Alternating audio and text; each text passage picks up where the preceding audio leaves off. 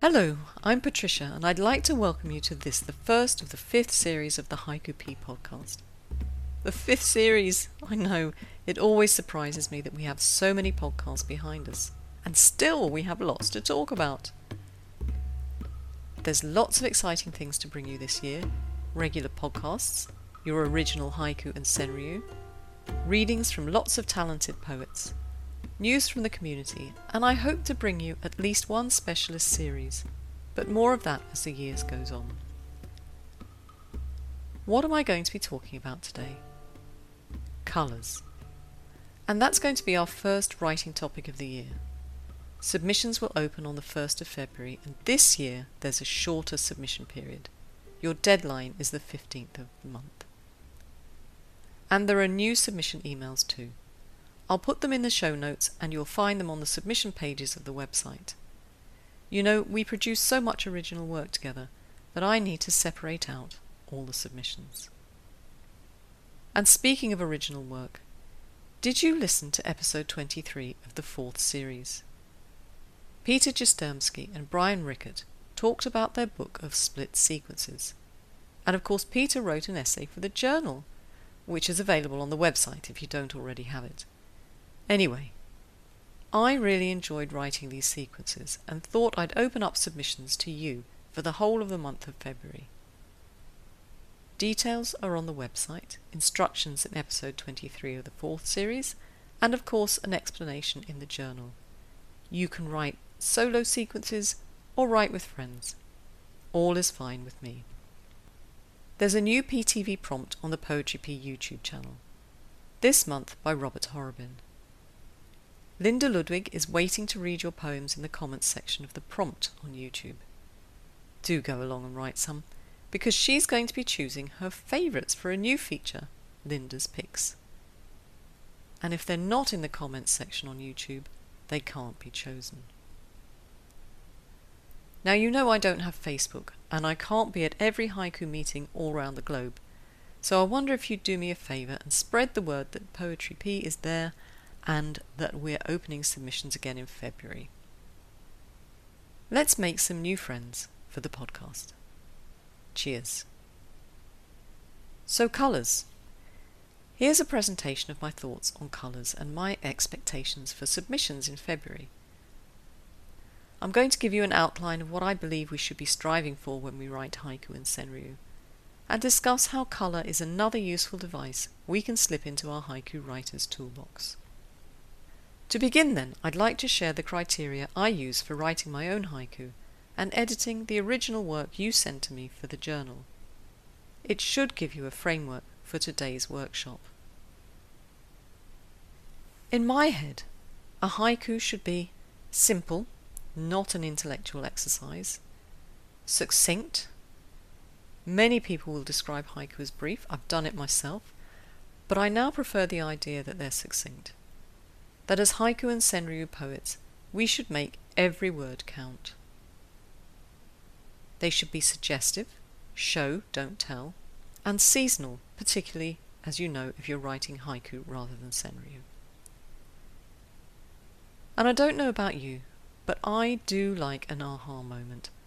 I get very deflated if I don't find a surprise in a haiku. And they should be written in present tense. So, does colour interest you? From what you tell me, many of you are creative, artistic people for whom colour is important in your work. But how much do you use it when writing haiku? Let me ask you this question. Is colour an underutilised tool? I've always been interested in colour, how we perceive it, and more recently what emotions colour can evoke when applied to poetry, and haiku and senryu in particular. As I said, you and I are striving for succinct poetry. The greater the number of implements in our writer's repository then, the better we can fulfil our goal of writing concise yet meaningful haiku. And as I was pondering the content for this workshop, I discovered that the Department of Psychology at the University of Lausanne, here in Switzerland, have an ongoing global research project into colour. They're looking at what emotions colours represent, and you can take part if you're interested. I'll put a link in the show notes, and don't worry, the study details are in English. The team at Lausanne have extrapolated a number of findings from their research already, and I want to share some of them with you. I wonder what you'll think. Will you agree with them? Could this research be useful to us in our work as haiku poets? Just imagine if we could find a way to suggest emotion without an abundance of words. How fantastic would that be? In a study by Jonauskety et al., they discovered something which I think could be extraordinarily useful to us. That association of colour with emotion is a universal phenomenon. So let me run you through some of their findings. They found that red was associated with love or anger, brown with disgust, pink with love, black with sadness, and yellow with primarily positive emotions, such as joy. The colours purple and brown apparently elicit the lowest emotional responses. But I should add a codicil here. There are some regional variations. For example, they found that the more sunny the environment that we live in, the less positive the colour yellow is. And that whilst purple evokes a generally positive response, in Greece, where it's used as a colour for mourning, the response is, unsurprisingly, more negative. Anderson and Bramwell, from the University of Glasgow, made a study of how we use colour in English language metaphor, which perhaps is more regional in its approach. Let's see if you agree with some of the suggestions they make. They suggest white is associated with moral and physical purity, blue with depression and dejection, and green with freshness and simplicity. Now, shall we have a look at some haiku which has used some of these colours, and you can decide for yourself what you think. I don't want to influence you any further, so I'm going to make no comment as I read them and let you come to your own conclusions. Falling leaves, a black mask tight on my face. Falling leaves, a black mask tight on my face. Anna Maria Domberg San Cristoforo, Poetry P Journal, Spring 2021. On a black chair in the room's dark corner, the black cat's eyes. On a black chair in the room's dark corner, the black cat's eyes. Alex Fife, Poetry P Journal, Summer 2021. Yellow VW, rusting away under blackberry brambles. Yellow VW, rusting away under blackberry brambles. Kathleen Tice, Poetry P Journal, Summer 2021. Yellow moon, dissecting our marriage over dinner. Yellow moon, dissecting our marriage over dinner. Nisha Ravi Prasad, The Haiku Dialogue, Haiku Prism Yellow, 2020. The missing fragments of my blue porcelain, Winter Constellations. The missing fragments of my blue porcelain, Winter Constellations. Emiko Miyashita, Hermitage. Azalea blooms, writing the last page of a blue diary. Azalea blooms, writing the last page of a blue diary. Lisbeth Ho, Presence, Issue 70, July 2021. By the green plastic clothes peg, a fallen cicada. By the green plastic clothes peg, a fallen cicada. Emiko Miyashita, Ginza Poetry Society Online Kukai. Green wheat, in one poppy, a haiku. Green wheat, in one poppy, a haiku. Angiola Inglese, Haiku Dialogue, Haiku Prism Green, 2020. Red Leaf, reconsidering the meaning of the word woman. Red Leaf, reconsidering the meaning of the word woman. Nadia Kostadinova, Poetry P Journal, Spring 2021. Red Beans and Rice, first date with a vegan. Red beans and rice, first date with a vegan. Valentina Rinaldi Adams, Haiku Dialogue, Haiku Prism Red, 2020. Lone purple iris close to the Liffey's bank, a feeding heron. Lone purple iris close to the Liffey's bank, a feeding heron. Maeve O'Sullivan, wasp on a prayer flag. Spring, Grandma knits another purple sky. Spring, Grandma knits another purple sky. Lakshmi Iyer, Poetry P Journal, Autumn 2021. So how else can we use colour in our poetry? We've already seen we can create emotion, but what else does it do? Well, I think it creates a focal point for our reader. And, of course, it can be suggestive. Red wagon, full of leaves, no child in sight. Red wagon, full of leaves, no child in sight. Kathleen Tice, Poetry P Journal, Winter 2020. Now, Kathleen's poem illustrates the points I'm trying to make. Successful haiku give you a concrete image to think about, and in Kathleen's poem you do have that strong image, which I think is made all the stronger by the use of the colour red. We can see the red wagon highlighted as the focal point. And Kathleen has not actually mentioned autumn in her poem, but red is the colour we associate with autumn leaves.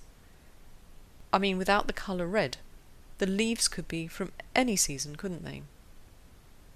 You might dispute that, but I could tell you a story about one of my sons and his friends chopping all the leaves off my beautiful daffodils. Anyway, that's for another day. But here Kathleen has put the idea of autumn fully at the forefront of our minds. Well, at least mine, anyway. And one last example before we finish. A long line of red buses in the snow, none of them mine. A long line of red buses in the snow, none of them mine. Bishi, unpublished. Many of you know Bishi is me, but knowing that I was going to put together a podcast on colour, I sent this poem to my mailing list for some comments. And I want to thank everyone who wrote back. It's always useful to get critiques of your work before you consider them finished.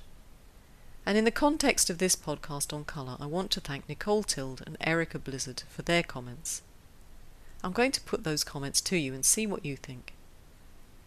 Nicole asked, did I really need the colour red in the poem? Good question, Nicole.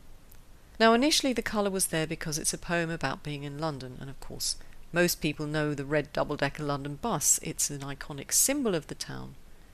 Sometimes don't you find that you get so carried away with your image that you put things into your poem that other people really don't care about? And this could well be what happened in this poem.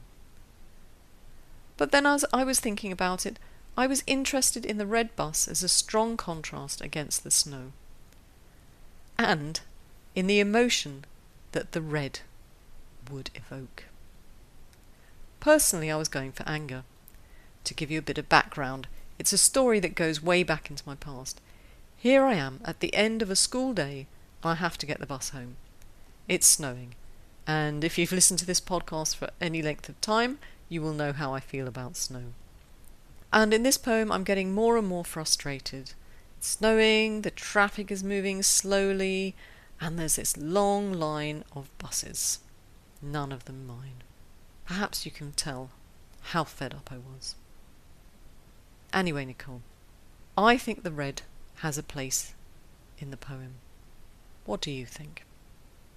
But then Erica came along and she said to me that this poem made her laugh, as well as feel empathy. Now, how interesting is that? Erica felt the exact opposite emotion to what I was going for. But it does bear out John Ascati's research on colour. Red, the colour of rage or love, anger or laughter. So let me just bring together my final points, why you might want to use colour in your haiku. Your reader can react emotionally to colour. We all strive to connect with our reader, don't we? And one of the surefire ways of making that connection is to elicit some emotion from them. And personally, I don't think it matters whether it's positive or negative. What do you think? Then, of course, we create a focal point for our reader. And if you look back at some, if not all, of the poems you've heard today, the colour does focus the mind on an object. And I think that colour often makes your poem pop.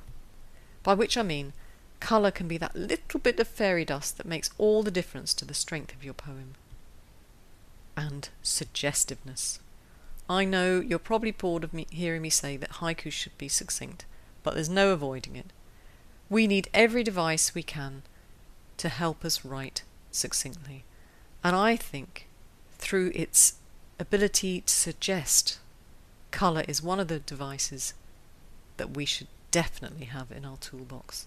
And I think it's one that we don't use often enough. So thanks very much for joining me for my workshop today. I hope I've inspired you to go away and write some haiku and senryu. If you're listening to this podcast before the 15th of February 2022, I'm going to remind you that you still have time to send me a submission for the colours topic. Do go to our submissions page and find out what emails to use if you don't already have them. And before you send your submission, remind yourself what our criteria are. And you'll find them on the submissions page on the website. And I do have a little bit of guidance for this specific topic. Myself and my editing team would like to see a specific colour in your poem. But remember what Nicole asked me about mine. Does the colour need to be there? And does it add anything to your haiku? If the answer is no, don't send it. We want to read and enjoy your best submissions, full of colour and focus, suggestiveness and emotion. So, submission for colours is the 1st to the 15th of February 2022. Do have a go. The editing team, Jim, Robert, Vandana, Lorraine and Ron, will be here waiting with bated breath to read what you come up with. And before I head off into the wild blue yonder, or in my case, the freezing cold snow, one last plea. I need community judges, most pressingly for the end of February, beginning of March, for this topic. I'll send you the chosen poems from the colours submission by the 26th of Feb. You need to write a maximum of 350 words about your favourite poem, and be available for a Zoom call where we'll record your commentary. Or if you prefer, I'll read it, it's not a problem. After the recording, the judges chat about the final results. It's fun, honest. Do think about having a go, because I can only do so much without your help. And thanks for joining me today. I hope you'll send us some poems for this topic. None of the editing team bite. Neither do I. And if you do get a rejection, we'll try and give you pointers, so hopefully you won't feel too down about it. Come back next time when I'll be reading you more of my favourites from our original work in 2021. I'll have some of Linda's picks from October's YouTube prompt. Make sure you go to Poetry P on YouTube and write some poetry in the comments on the latest prompt so Linda can read them. And of course I'll let you know a little bit about what exciting things are planned for this series on the Haiku P podcast. Till then, keep writing. And if I've left something out, got anything wrong, just email me and I'll sort it out. Ciao!